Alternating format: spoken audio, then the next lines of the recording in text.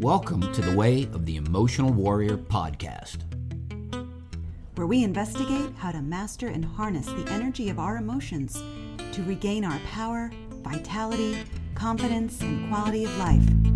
There are tons of websites, books, videos, and courses that speak about changing your thoughts and mindset. 3 steps to this, 9 tips for that. Old school personal development told us that all of our blocks come from the brain and our thinking process. However, new research proves that our thinking and decision-making actually comes from our emotions. After all, emotions are energy in motion. Emotions drive our money decisions, life choices, relationships, and even our health and fitness. Having the life of freedom and joy that we all crave requires that we first master our emotional center. Welcome to the Way of the Emotional Warrior. Hello, and welcome to the Way of the Emotional Warrior podcast. My name is Kai Ennis, and today we will be answering the question of, I thought I was a really good person. Why did I do such a horrible deed? Have you ever thought the following while you were at your job? It's just a Post-it note pack. They will never miss it. Or, hey, I could use a stapler at home. Now they charge enough money, it'll be all right. How about speeding on roads where you know the police simply don't patrol? These types of minor acts are still crimes. Yes, you are stealing from your employer. Now one thing's for certain, if they shorted your paycheck by even a single dollar, you would be all over payroll to fix it, right? Well, of course you would. So why the ambiguity and morality? Quite often, when we feel like we are being taken advantage of or we simply feel under, there is a small voice that tells us we can even the playing field by things like taking a longer lunch, looking up stuff that's for personal use on company time, or simply slowing down our productivity. I mean, seriously, who doesn't enjoy sticking it to the man? Now, for our purposes, I would like to investigate what type of people are more prone to do these acts, or maybe even worse. Numerous researchers in the field of psychology have studied the idea of why seemingly good citizens can do atrocious acts. Rabbi Harold Kushner wrote the book When Bad Things Happen to Good People. Various stories in the Bible, like the story of Job, all the way to Viktor Frankl and his book Man's Search for Meaning. Now, these are just some of the examples of why seemingly normal and good people have to endure tragedy and suffering. Would these people be justified if they acted out atrocious acts on others, animals, or maybe even the planet? Well, if you look at their stories, they actually transformed their pain and suffering into successful and helpful lessons and theories. Kushner wrote the book on his take on God's role in life and the tragedy of his son's illness to create a platform for how to deal with tragedy and loss. How many people have learned from the story of Job? It's countless. And Viktor Frankl, I remember when I read his book in college, the fact that he physically survived the concentration camps is absolutely remarkable. But then, to create a new discipline in psychology called logotherapy, whereby through a search for meaning and purpose in life, people can develop ways to deal with tragedy and hardship, well, I believe that qualifies him and the others as true emotional warriors. So what does this have to do with our dark side? The classic experiment was carried out by Stanley Milgram in 1963, whereby he studied obedience to authority. It aimed to test the level of naive subjects' obedience to authority. The subjects were told that the experiment tested the potency of punishment in improving learning capabilities and were asked to administer electrical shocks to a learner who was an accomplice in the experiment. The subject did not know the shocks were false. Measures were taken to convince the subject that the shocks were real. So, the learner was given some pairs of words. Then he was told one from one of the pairs and 4 more words.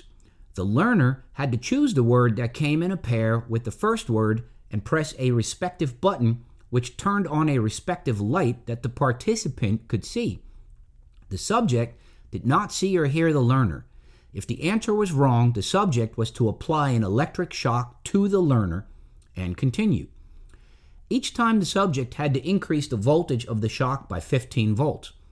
The voltage of electric shocks ranged from 15 volts to 450 volts, and there were 30 switches. Now, I just want to point out 15 volt. Think about what a 9-volt battery feels like, the little rectangular one. If you ever do what kids do, which is to stick that on the end of your tongue, you know that. Okay? And imagine that we start this whole experiment at 15. That was 9, this is 15, and now we're at 450.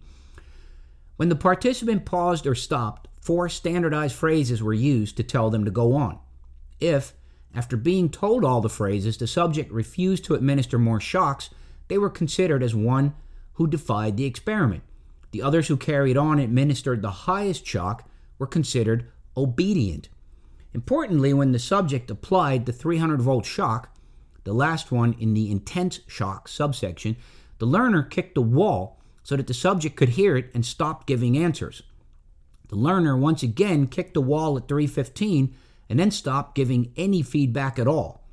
The subject was asked to wait for 5 to 10 seconds for the answer, and when none was received, to proceed applying shocks. The subjects were agitated. They perspired, groaned, bit their lips, dug fingernails into their flesh, spoke to themselves, and nervously laughed.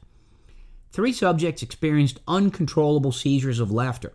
However, out of 40 subjects, 26 carried out the experiment to the end and administered 450 volts. None stopped at a level below 300.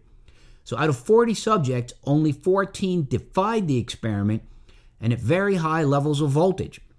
So overall, 65% of the participants were willing to execute someone else when they heard cries for help. Wow. This was taken further by a documentary show called The Game of Death, Jeu de la Mort. My French is kind of rough, so. A French game show, La Zone Extrême, studied a few years ago 80 Parisians who were given the chance to take part in the pilot of a new game show called La Zone Extrême. The producer greeted each participant at the show and told them that they would appear in pairs, one as a questioner and one as the contestant. It was only once the participants arrived on stage and the host explained the rules that things got decidedly dark. The questioner was told to punish the contestant for any wrong answers with a sharp electric shock. They would have to increase the intensity each time up to a total of 460 volts. That's more than twice the voltage of a European outlet.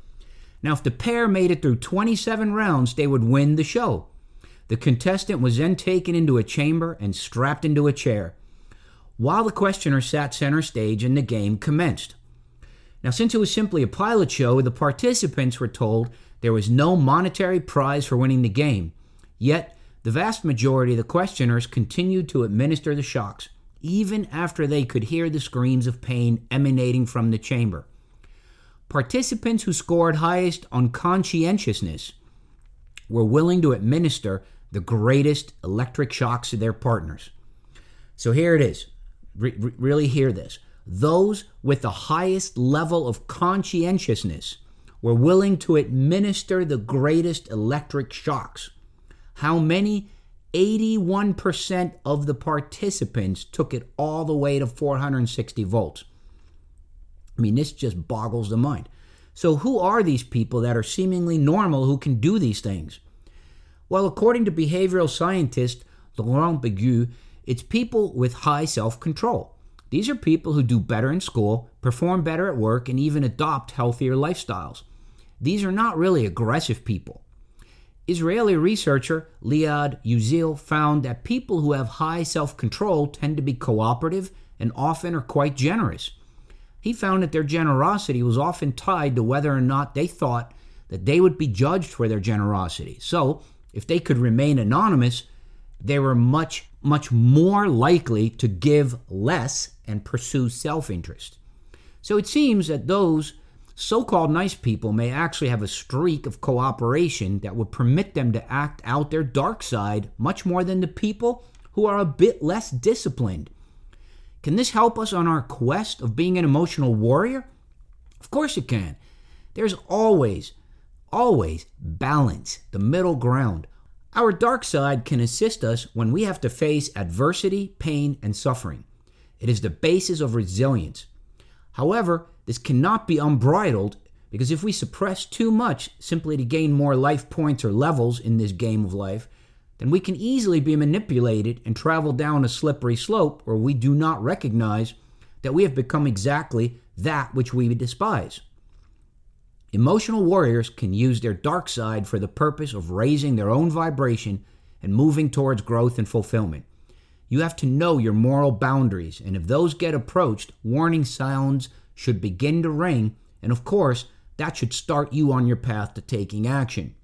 Manipulators know how to work these types of people to do their bidding. Be strong and know your truth. Then you can act and live a good life and master your emotions. Peace. Hey, thank you for sharing your time with us today. We would like to know what your thoughts are on today's topic.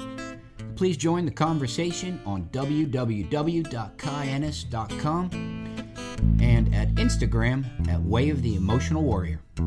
So have a great day and be well.